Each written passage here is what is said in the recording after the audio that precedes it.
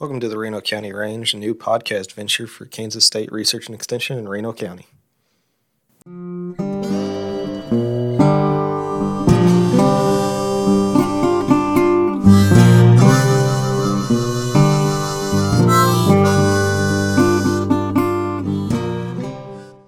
Today on the podcast, we have Dr. A.J. Tarpoff, got all three of his degrees from Kansas State University, and spent some time in Canada as a feedlot veterinarian.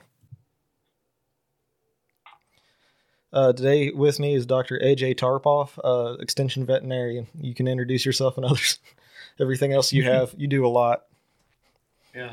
No, A.J. Tarpoff, beef extension veterinarian, associate professor in the animal science department here at Kansas State. And I get to do a little bit of everything. So, extension, just out in the field, producer education, but also do some research, do some applied research, mostly at our uh, K-State beef stocker unit. Do a lot of arrival cattle stuff, different management that we might do some research on, and also do a little bit of teaching here on campus. I've got a disease course that I teach for junior and senior undergrad students, and it's grown in popularity, and it's a lot of fun to be able to interact and teach the next generation of cattle producers. Yes, sir. It's kind of the nice part about extension. No 2 days are alike.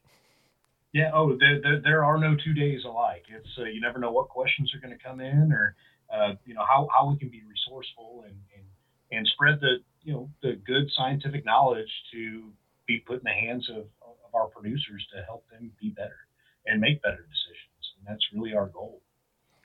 And that's the goal of this podcast. With spring calving underway, what are some considerations you advise these producers to have or keep caution of?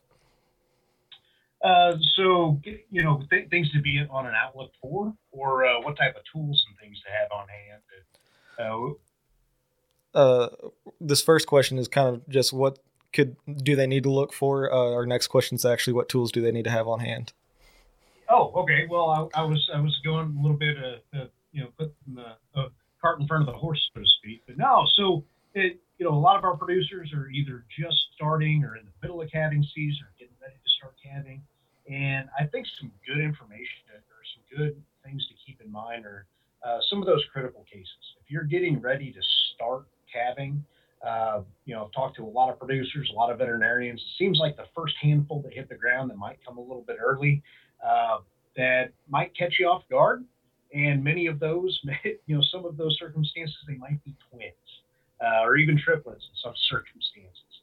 Uh, but I want to always keep in mind, producers should always keep in mind that if you are assisting with the calving, always get in the habit to go back in, reach back inside the uterus to make sure there's not a second. So many times we run into those. It's like, oh, hey, she calved on her own, and you go out and half hour later, and there's a second one that might have been stillborn or didn't quite make it out all the way. And it's like, well, if we're there, make sure we double check for twins. Okay, I think that would be the first one. Number two is, we've got weather volatility. We're really dry right now in most areas of the state, so we don't necessarily have the mud issues. But keep in mind, we can still get cold stress calves, even if the weather isn't. We don't foresee it. It's not -30 by any means, but if we do have enough moisture in the air, we have a pretty stiff breeze.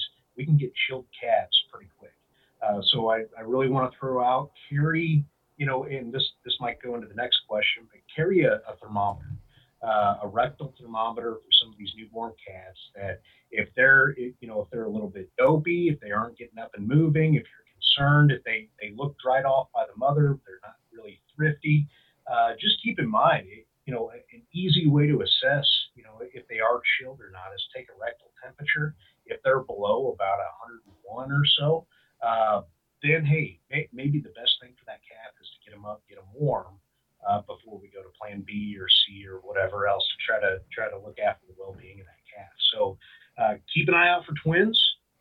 Keep a rectal thermometer to address any type of cold stress in our cattle. Other things to keep an eye out for. The oddball cow or heifer that just keeps straining, but nothing is happening. So time frames. If you've got a cow, she's been straining, she's her water bag broke, but nothing, she hasn't made progress. Anything after, if it's been a half hour and she's not making progress, time to assess. Okay, don't be afraid to pull that trigger. If she's obviously an active stage of calving, the water bag has come out, it's broken, you can see some of the membranes hanging out. Don't be afraid to intervene, especially our mature cows. They should be very efficient. It's been a half hour or 45 minutes. She has not pushed that calf through the birth canal. Time to figure out why. So, I boy, I'm thinking of other things off the top of my head. Not sure about you, Marcus, but it's yeah. I mean, those are some of the big ones. Uh, other things to keep in mind, just general things in calving is be prepared for restraint. These cows, they they're stressed. Okay, they're under quite a bit of stress and adrenaline going through their system with trying to push out a an 80-pound calf, right? uh, Many times we have to intervene. It may not be the most perfect place. It may not be a beautiful calving facility that's heated and has a non-stick floor and all the way out the nines. But we do need to be prepared to be able to restrain these cows if we have to intervene for our own safety and for their safety, whether that be out in the pasture, in a paddock, tied off the back end of the pickup or the Ranger, whatever you have available. So having the rope, making sure that you might have a halter or use that rope to be able to loop over the nose to be able to use as a halter. So we can restrain these girls if we have to. Yeah, some of that stuff reminded me of some of the stuff you talked about in your calving school about restrain to keep yourself safe. Yeah, no, and it really is. I mean, I've known a lot of veterinarians, cattle producers, done it for years, and got injured due to one of these special circumstances. That cow got spooked, something startled it, wasn't properly restrained. I mean, there's a lot of those situations. I bet a lot of producers, if you ask them through the state, if they know somebody that might have gotten injured trying to assist a cow, that the danger is real. We always have to keep that in the back of our minds. So going with this same theme, what are all the other things you're supposed to have on hand when things don't exactly go the way you want? Well, and so preparedness, I think, is critical. Being ready to assist when you have to, but having the tools available. I don't think that's necessarily planning for the worst. I think that is preparing for the best. And that those preparations on just having the basics on hand, and I call it kind of the calving kit, so to speak. And and even though it's the quote unquote calving stick, or the calving stash, it's for more than just calving. It's for taking care of the newborn baby calf. It's for addressing any issues with the cow. It's for warming the calf up or intervening in some of those. So it's kind of that whole process before and after calving. We have a kit, so to speak, that's ready to roll. And I guess I'll share with you with folks that what I like to keep in that canning kit, so to speak. I like to use a cooler, believe it or not. Just kind of a mid-size plastic cooler with a big handle over the top of it. I mean, they're cheap, they're readily available, they're easy to clean out. But I really like the cooler because I can throw things in that I need to keep temperature controlled that I don't want it to freeze. Well, I can throw it in that cooler and it'll keep it warm all day. So and that really kind of gives me a leg up. And if I don't know what the weather's going to be, or if I have to throw this cooler in the back of my pickup, and if I'm going to be out in the pastures and doing whatever else, I don't have to worry about some things freezing. That having it in the cooler goes a long way. Man, it's easy to tote around. So if I jump out of the truck, I got one thing to grab. I don't have to go digging through the back seat of my pickup to try to find something. I've got it all in that cooler. And in that cooler, some things that I always keep on hand, and usually keep a couple of sets of, is one, I'll have either calving chains or calving straps. Okay, we need something if we're going to assist a cow, just to be able to get a hold of the calf's legs. If we're going to help deliver that calf, we do need to have something to latch onto that calf, because very few of us have the hand strength or the grip strength to grab onto some wet calves hooves that are coming through the birth canal, and to be able to pull and be able to manipulate like we should. So calving chains, calving straps, always put clean sets in. After I've cleaned them, disinfected them, let them dry, I usually throw them in little Ziploc bags and just toss them in the bottom of the calving box. Other things I'll have is usually chain handles. So they have like the little metal handles that you can just grab onto. You can get better leverage, because nothing's worse if you forget the chain handle, and you've got to try to pull the chain with your bare hands or your gloved hands, and it just digs into your fingers, and you can't get any leverage. So something as simple as remembering to throw in two chain handles to be able to pull and manipulate that calf. Other things, towels, basic things, towels. Usually keep some big beach towels. If I pull a calf out, I start to have to get it to start breathing, dry it off. I wrap it in a big towel, clean it off a little bit before I can get it back with its back to its mom, or if we're going to be separated for a little bit. Those are some simple things. Other things I'm thinking off the top of my head, lubricant. So OB lube. It is, if you're going to be intervening with a calving, that is a rancher's best friend. Is to have a gallon jug of OB lube to be able to lubricate the inside of the birth canal, lubricate the hair. The hair causes a tremendous amount of friction coming through the birth canal. So something as simple as using general use OB lube, having a gallon of it in your calving box, can really help some of those calving situations where either she's it's been a little bit, she's been straining for a little bit, and we need to intervene right away. It'll help speed up that process. Or just any regular routine calving just reduces the friction, reduces the amount of impact on that cow. So yeah, general OB lube, don't leave home without it. And then some of the early neonate you know situations. What if we have to tube a calf? If we need to separate that calf, I don't always carry a esophageal tube or a bottle with me out in the field. And I would assume most producers and most ranchers are the same way. We end up loading up the calf, taking it back to the house, warming it up, and getting the colostrum out, getting everything mixed. It's seldom we do that in the field, so I don't always have some of that stuff on hand out in the truck with me. But I do try to tote around just kind of the basics to at least get through the situation. Um, so some of the not great situations, we do have a difficult calving. If you are going to use something like a calf jack or a calf puller, making sure that you have that with you and it's functional. And if something seized or something broke on it last year, it's repaired before this season. So, and not with baling twine. And not with baling twine. Making sure that it works appropriately the way that it should. And it's usually we never check its status until we absolutely need it, and then it just brings more stress to an already stressful situation. So, have a good assessment of what even if you're in the middle of calving season. Hey, you've got. I know it's hard to come by with time, but hey, all right, I'm halfway through calving. I'm in between cycles. All right, reassess. Let's take an inventory of what I've used, what's been broken down, what needs fixed before the next slug of calves comes through. So it's good to keep those things in mind.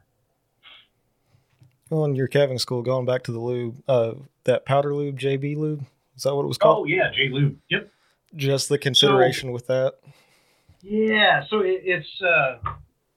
so that there some of the concerns with there's different types of lube. There's it's general OB lube is it's great. It's if there's a small tear in the uterus, not a big deal. But I do want to bring it into your attention that there is different types of lubrication that it comes in a powder. So it's a powdered lubricant. It's a dry lube that you can actually, it's a powdered, you can work it into it. That lubricant is amazing in a lot of circumstances, really handy. But if even a tablespoon of that dry lube gets into the abdomen, can cause a pretty nasty reaction called peritonitis. So we do throw that warning out that if you're going to use that type of lubricant, yes, it's very handy. Just keep in mind if there's damage to the uterus where we have leaking into the abdomen of the cow, it can be extremely detrimental to the cow and even kill her potentially. The other place where that comes into play is if you take that cow to get a C-section done by your veterinarian, let them know what kind of lubricant you use, so they have to take even more caution to make sure none of that leaks into the abdomen. So after you get the calf on the ground, what are some of the considerations you want to do when that calf's on the ground, and if it's dummy or if it's just not breathing, what are the things they need to do? Yeah, so step one, trying to get the calf to breathe. That if everything else doesn't matter if that calf doesn't take its first breath. So I try to mimic Mother Nature as much as possible, and try, once that calf hits the ground, this is a situation where maybe I had to intervene, so I'm there immediately. I roll the calf over onto its chest. I want it sitting upright. Make sure there's nothing occluding its nose or its mouth. I'll clean out its mouth, clean out its nostrils. Just make sure there's no mucus or anything just kind of stuck to it. Then, other than that, I kind of do what the mama cow does. She's over there nudging it around, licking it off. This is where I grab my beach towel, and I start, you're moving the calf around, keeping its head free and clear to make sure there's easy access to be able to breathe. But it's the neural stimulation that really gets them to start breathing. Sometimes you can stick a piece of grass up the calf's nose, get it. It's just that stimulation of the brain is what kind of kickstarts that breathing process on its own. We don't recommend hanging the calf upside down. For years, it's, you got to get the fluid out of it. But in reality, the lung, as soon as that calf is born, that lung is actually closed. So none of the air spaces have ever had to open up. So that first breath, we start to open up those air spaces to allow air to come in. So we hang them upside down. Any fluid that comes out is generally coming from the stomach, not the lungs. And on top of that is, the diaphragm has to contract and push all of that abdomen organs just for that calf to breathe. So it's kind of it is counterintuitive to hang them upside down. The biggest thing is keeping them upright, keeping them on their chest, neural stimulation to allow that calf to start breathing. And going with the veterinarian stuff, I'm assuming it's important to have the veterinary client-patient relationship with more than just the vaccine programs, but even when you're in the middle of calving. Oh, absolutely. Calving season, that's one of the critical times of year, where, who's your veterinarian? Do they know you're calving? Do they know who you are? Do they know where your operation is? If there's an emergency, that's the producer's go-to. The veterinarian isn't there just for, I've had this conversation with some folks before. It's like, if I have to take a cow for a C-section, it's usually a really bad deal and never ends up very well. It's like, whoa, time out. How long did you wait before you made that phone call? Well, might have been a little bit longer than what I should have. And, we have to get beyond that. Yes, veterinary care isn't free, but look at what's at stake. The health and well-being of a newborn calf. That it could be the difference between getting a live calf or having a stillbirth and delivering a dead calf. So that's a real expense. That's something we really need to keep an eye on. But also the health and well-being of that cow. Some of these circumstances, depending on what it is, it truly could be a life or death matter for both the cow or heifer and the calf. And we look at today's market prices and everything. That yes, a vet call coming out to the operation is an expense, but look at what potentially could be lost with potential loss of hair. So time is of the essence. And it is our duty to make sure that we give the utmost care for the animals under our watch. And I think a big part of that is understanding when to call for help. Calling the veterinarian doesn't mean you failed at something. Calling the veterinarian means you're taking that extra step to ensure the health and well-being of those animals. So again, Don't be afraid to assess and try to manipulate a calving that's not going so well. But know your own limitations. If you haven't been able to make progress on some of these calvings in a half hour, it's time to call for Plan B. It's time to call. It's time to call the vet. Because the earlier we make those decisions, the better, the more options the veterinarian has at their disposal, and the better outcome it'll be for everybody involved. so um, so yeah, the veterinary client patient relationship, it's having that good contact. When you call them, they know who you are and what's going on, where you're at. It's more than just hey, I need a VCPR and a vet on file to get prescription drugs. That's not what a VCPR is.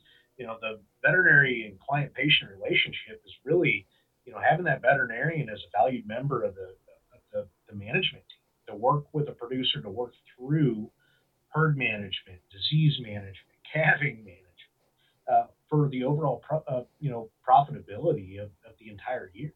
And don't be afraid to utilize the veterinarian's expertise in these areas to be able to help you get through the year. Well, that's the thing. Is like it's even like with extension, being an agent, they need the most information they can to help you.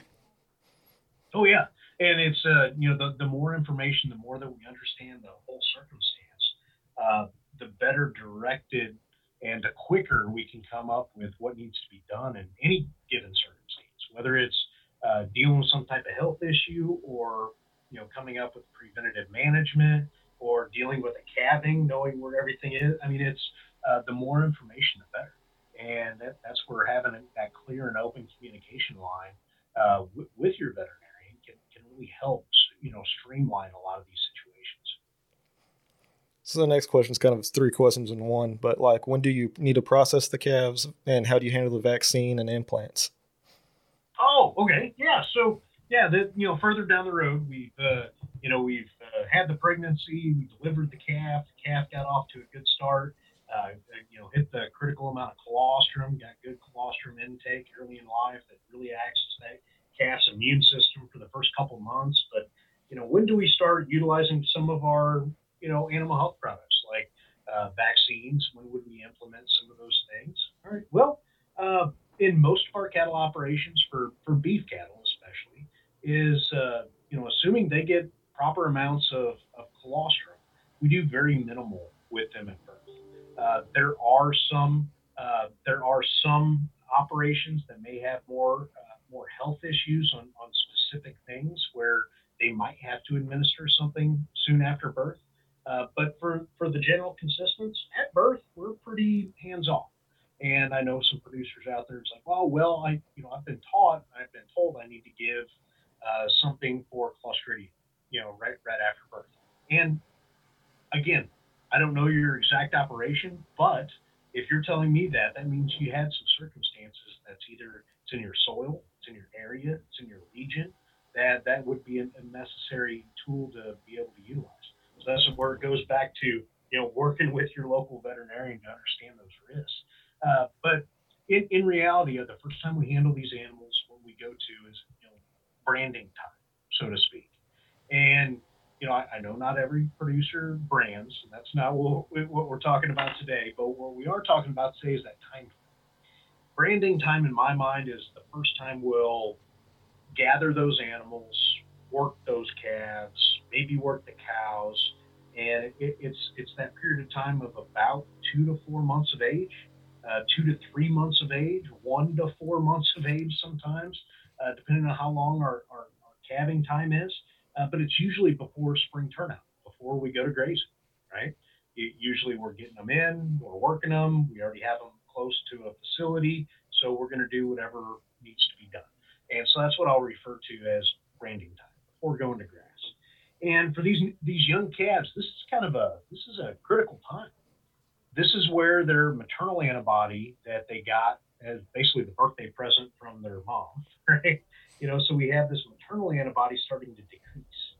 And this is also the same time that their own immune system is developing and it's kind of ready to start taking over the main responsibility of protecting that calf. So that's kind of a time that, it's a good time to, interact with that immune system, challenge that immune system in a controlled to have a higher amount of protection against some of our diseases we're most concerned about. And those diseases are what we attribute as potential causes or contributors to bovine respiratory disease. Okay, so calf pneumonia. And so the main players are some of our viruses, IBR, BVD, BRSV. You'll see kind of our modified live 5-way or our killed 5-way type products that you'll see. Every pharmaceutical company has some of these 5-ways, but it's that 5-way is our virus. So the viral diseases that impact our cattle herds, that's what we try to start building protection against very early in life, even at that branding time. The other diseases that we would have concern with this calf, going out into the grazing environment for the first time, its first grazing season, is clostridials.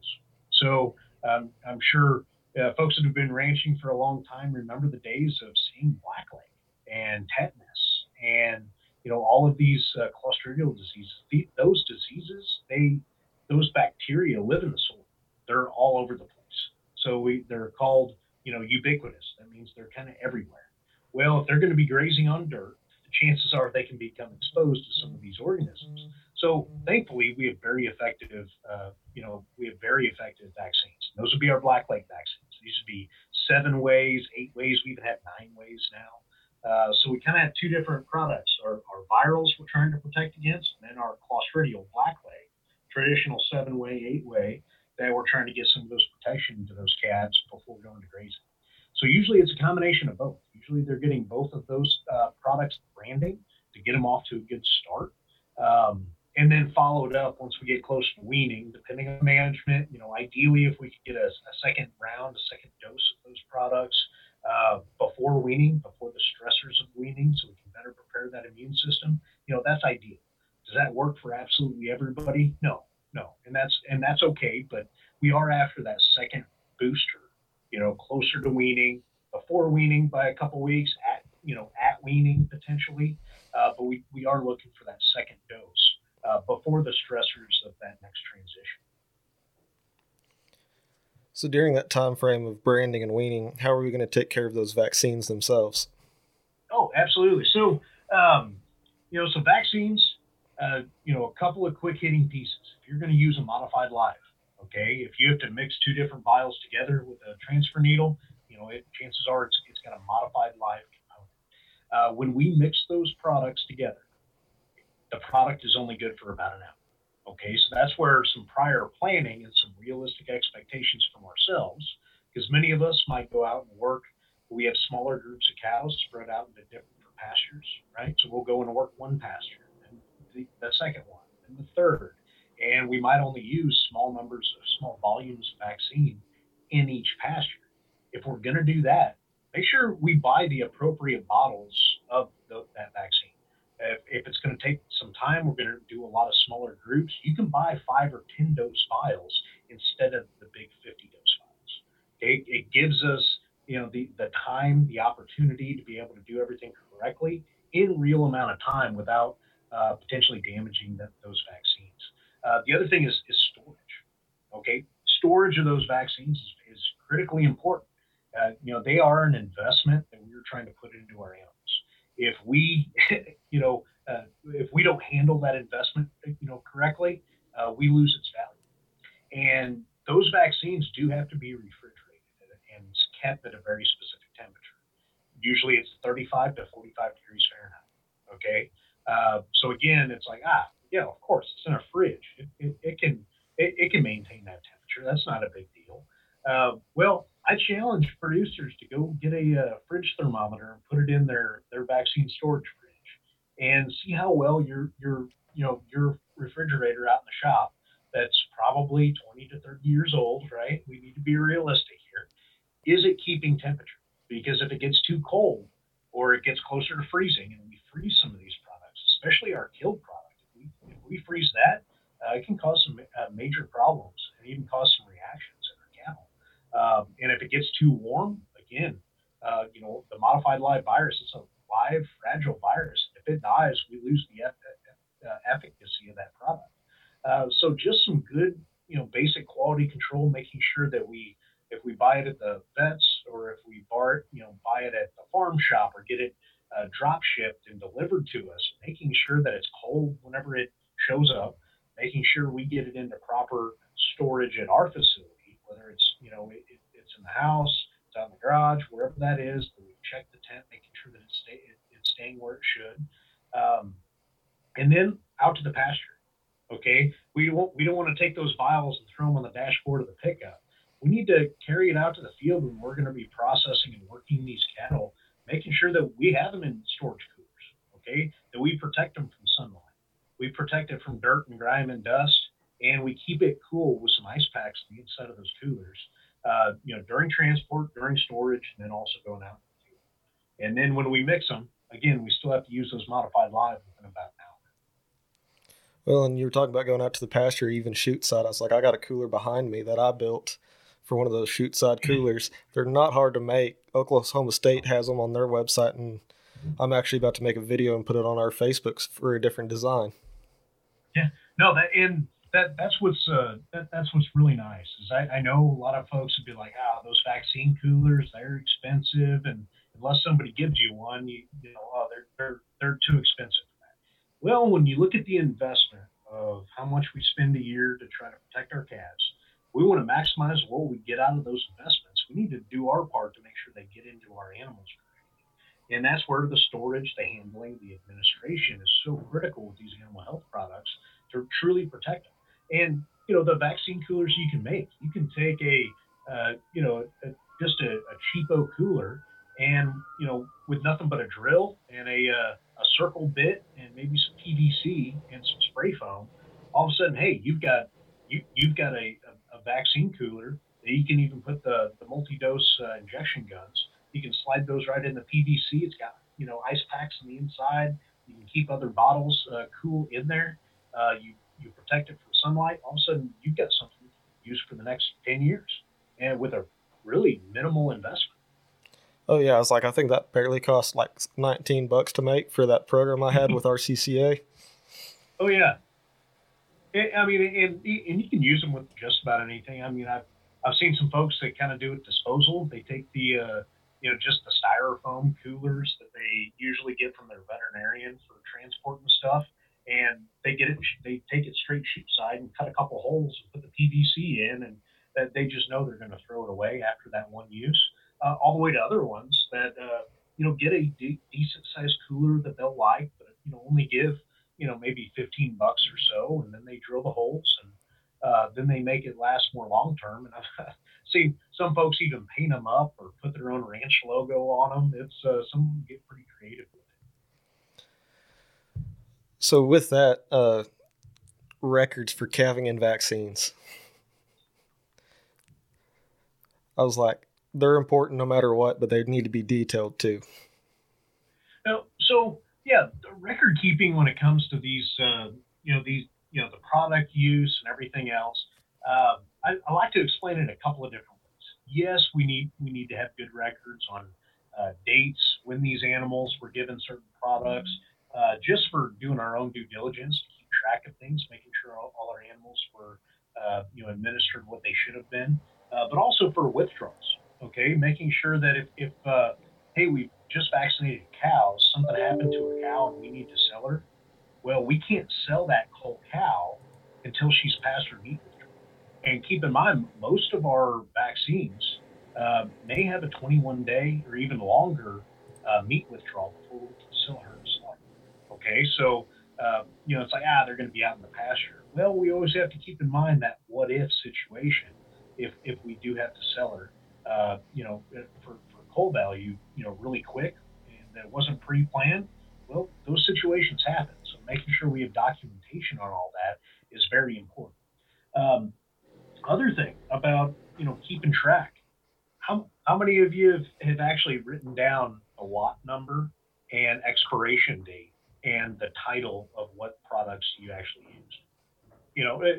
Very rarely, outside of feedlots and some things like that, that'll do that. But it's documenting the lot number and the product name and everything that you're using is very important.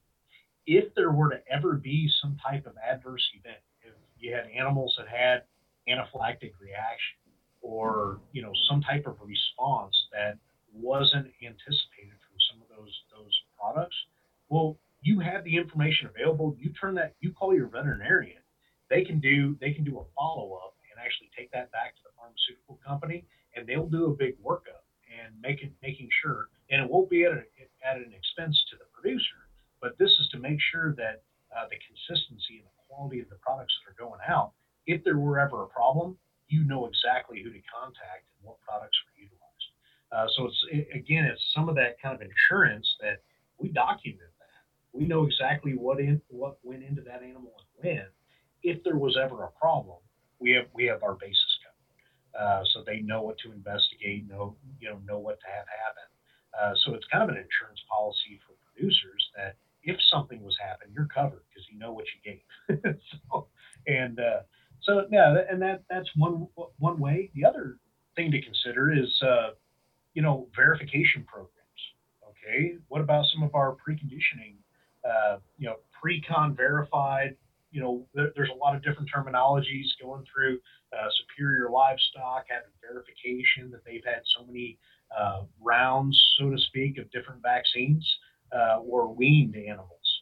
So all those VAC 45, VAC 35, VAC 60, pre-con, all of those verified kind of value added programs, you need to verify that those animals were given those products. So documenting that all the way through the process and having the third party, your veterinarian, being able to document that yes, they did administer these products on these given dates. That really helps with those verified programs. One, you document. Two, you have verification through usually your vet that you can certify and make sure that tell the story of your cats. Yeah, you put these investments into them. Don't be afraid to tell that story when you take it to the sale, where you send them through special sales that are for some of these value added animals. So it's so not just for quality control on your own ranch, but you're adding value. Don't be afraid to communicate that value, and it happens with documentation. Oh, you mentioned don't want to get too far, but you brought up implants. Yes. Yeah. Now, so do you want to talk about implants a little bit? Yeah, we can. Yeah. So implants, growth promoting implants. It's as an industry, that is one of the biggest pieces of technologies that's had the greatest impact and greatest benefit impact on the cattle industry. They're safe, they're efficacious, they're reproducible. Every time we use them, we know how they're going to interact with the body. They're small little capsules that are pellets we place in the just underneath the skin on the flat side of the ear. It slowly releases hormones. Like take our steers for example. We castrate steers. Well, whenever we put these growth promoting implants, we're replacing some of that hormone value to be able to interact with the body to grow naturally. Okay, so we're not this isn't we're interacting with the same mechanisms of naturally releasing growth hormone or interacting with the muscle structures themselves to actually grow more muscle more efficiently and effectively. So we're producing more pounds of beef with fewer resources by just utilizing these technologies. So very safe, very effective. A lot of products we can use, and sometimes that draws a lot of confusion with folks. And I think one of the biggest lost opportunities that a lot of folks don't necessarily utilize is utilizing some of these growth promoting technologies, these implants. We have suckling calf implants that we can actually give to these calves while they're on the cow. Okay, so for example, either right at branding time, we can administer an implant, and that calf will wean off more pounds every time assuming that we give it appropriately, it will wean more pounds with no other inputs. There's no such thing as a free lunch anywhere in life.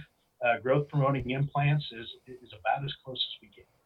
For every dollar that you spend on an implant, you get about a $20 return on investment. So it's a 22-1 return on investment, and that's about as good as it gets, right?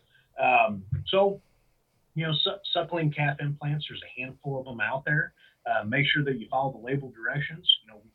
We don't go too aggressive. We just use the type of implant that's for that class of production. So we don't put finisher implants in baby calves or vice versa.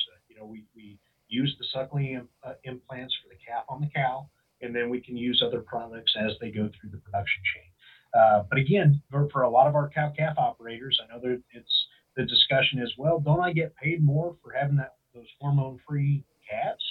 And the answer is, well, not necessarily, unless they're being sold into a specific program. Unless somebody's paying you not to, you're leaving pounds on the table. So again, some producers are already in verified programs for the NHTC, non-hormone treated cattle. But just taking random cattle to the sale barn, and that's not communicated. You missed out on the opportunity of selling more pounds. That's we got to keep in mind what we get paid on. And I just want to add a little deal right there about the hormone free deal, just for anybody that's listening in the county that's not a producer. When they say hormone free, what they mean is added hormones. Because if it's an organic being, it's going to have natural hormones.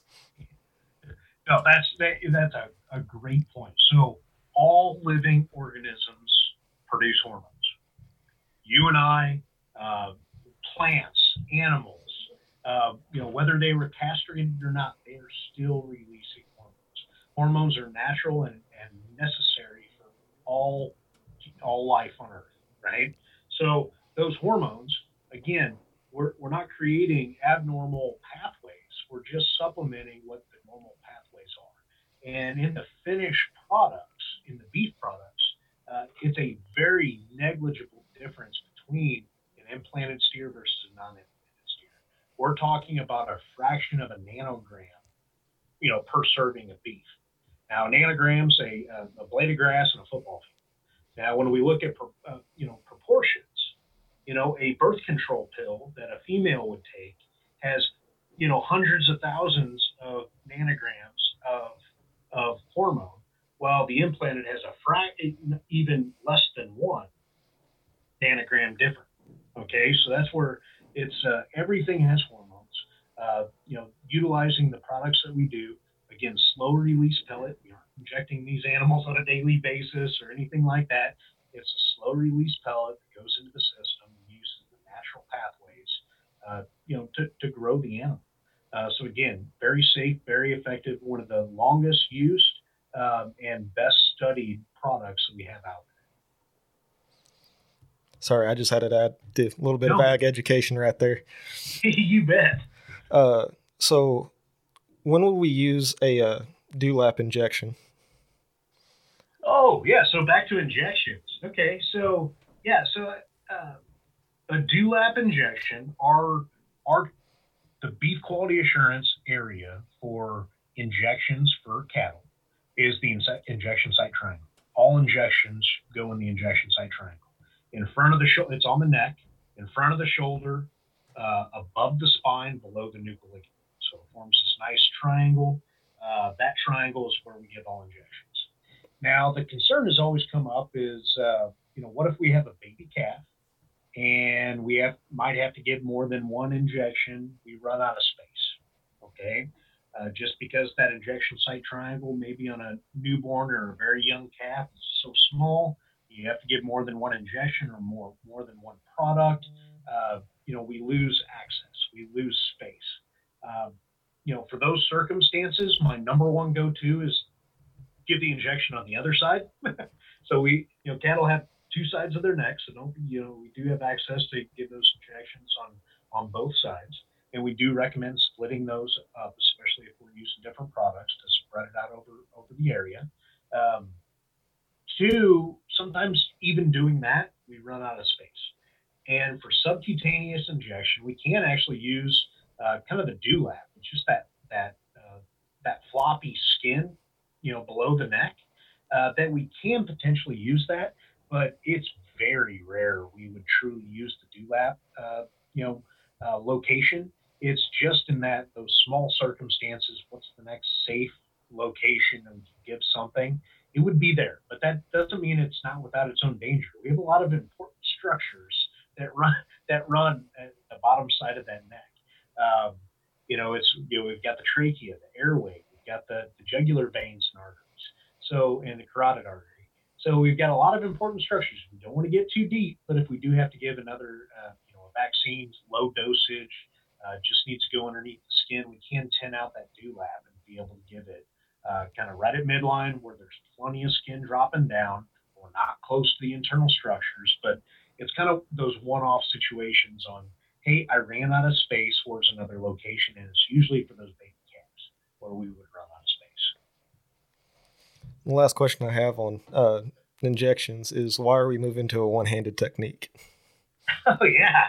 So, um, well, I guess everybody listening ought to ask themselves, have you ever accidentally poked yourself with a vaccine needle while you were given injections? Okay. I know I have. Had I to go to have. the hospital, be put on antibiotics. My finger swelled up really bad.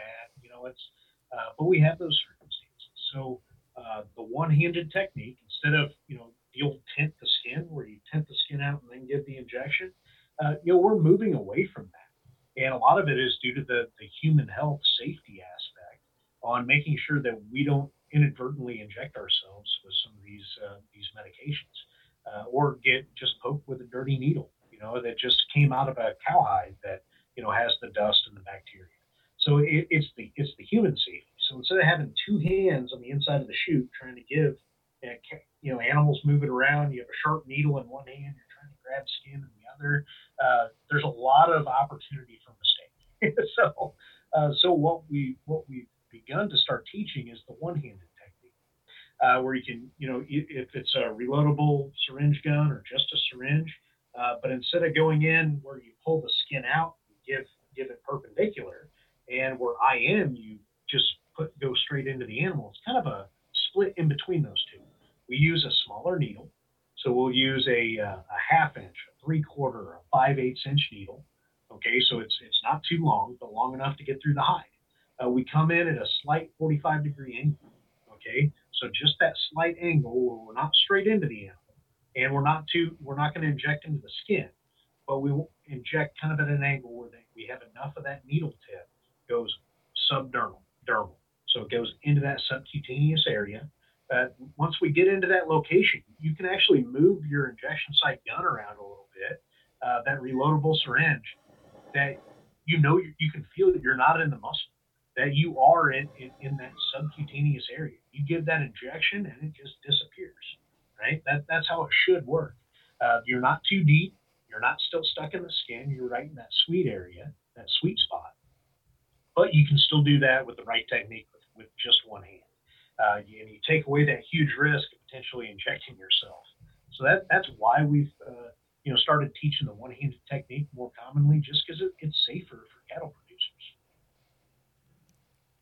Well, that's all I had, but I'll allow you to give your plug for beef days on March For 4th. Cattlemen's Day. Yeah, Cattleman's Day on March 4th. Yeah, so March 4th, Friday, March 4th, is the 109th annual Cattlemen's Day. So Cattlemen's Day has been a program that I've been involved with it ever since I've been here at K-State, was involved with it when I was a student. This is a day a big extension event and education time. We have starting off in the morning, we have a big trade show. So we'll have industry sponsors and folks from all over industry come in, so you can see what new products are available. There'll be some cattle chutes available that you can look at. So there'll be all types of different things available on the trade show. But then we get into some of the educational sessions. I know it for a lot of folks, maybe it's been a while, they haven't been to K-State in a while just due to COVID and the pandemic. But this is in person. So because it might have been 2 years since you've been on campus, we are going to have a kind of an overview of what's new, what's exciting, what's happening, inside of our animal science department. So our department head, Mike Day, will give that. Immediately following, we'll actually be talking, research updates from our own researchers. Okay. I want to make sure folks walk away with, and they know that the people in the animal science department, the researchers that are researching beef cattle, this is the stuff we're researching for you. Okay, so we're going to kind of give updates on what's going on the cow calf side, grower stocker, the feedlot, and also on the meat side. So you can see kind of behind the scenes what we're doing to provide support and value for you. And then to kick the in the morning, Dr. Glenn Tonsor from Ag Econ. We've got an industry outlook and economic outlook for the next year.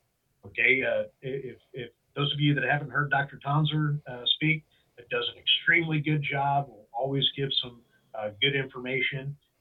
We'll see some different things on beef demand, the market updates on kind of the what's impacting it over this 2022 season. So we can have better tools going and see some of the projections as we go through this 2022 year. Then we do have lunch, okay, sponsored by U.S. Premium Beef. We will have smoked brisket. Really excited about the brisket. Just got off the phone today that it's going to be in next week, so we'll have that starting to get together and prepared for everybody. Those of you that may not be eating meat on Fridays this time of year, there will be a Cajun catfish that'll be available as well. Afternoon sessions, we split into 3 different rooms. I guess first I'll go over our guest speakers. We have Jeff Becerra from University of Oklahoma talking about some of the climate and weather outlook for 2022, kind of where we are in the climate cycle, what to expect over this coming season. And we'll also have in that same room immediately following, we'll have a member from the Kansas Highway Patrol to be able to talk a little bit about the rules of the road, so to speak. Things are constantly changing, and we don't want anybody caught off guard by any changes on the highway laws in Kansas. So it'll be a good overview and a good reminder for a lot of folks on what's out there to make sure we don't run into any of those problems. Other 2 sessions, we will talk a little bit about the true differences of meat alternative, fake meat, and ground beef. Okay, it's marketing teams want to portray meat alternatives as one thing, but we looked at it on the science, to truly compare it. And it's a great program. We did some really interesting work to show the stark differences between those products. And it'll be a good experience for producers to be able to truly witness that and understand, why we looked into it this way. And it's that'll be a good one. And to wrap up the day, we will also have some reproduction discussions. 2 of our reproduction physiologists, Dr. Sandy Johnson and David Grieger, will be talking about some research updates and updates in the whole realm of reproduction. Because if you're in the cow-calf industry, reproduction is king, right? So be able to go through all that, but also bring your questions, okay? So they will be available to answer any and all questions coming from the crowd. So if you have any question related to reproduction in your cow herd, whether it's AI, whether it's using different technologies, whether it's bull breeding, choosing bull, it's all of that goes into it. Bring your questions; they'll be available to help out with that. So, and after that, I guess I should bring up there's 2 ancillary things going on around Cattlemen's Day. March 3rd, Thursday, the night before Cattlemen's Day, there will be Stockman's Dinner. They'll be honoring Stockman of the Year, Pat Coons. So there'll be a really nice meal, a steak meal, and a good get together at the Stanley Stout Center. Now that's Thursday. Friday we have Cattlemen's Day first thing in the morning, but immediately following Cattlemen's Day, we will also have the Legacy Bull Sale. So that's our Animal Science Department bull sale. It'll be immediately following Cattlemen's Day at 4 o'clock at the Stanley Stout Center. So for those of you that are looking for a bull or maybe buying some females, there might be something for producers to go home with if you want to throw your bidding hand in the air. Well, appreciate your time, Dr. Tarpoff. Well, thank you for having me. It was a fun discussion. Yes, sir.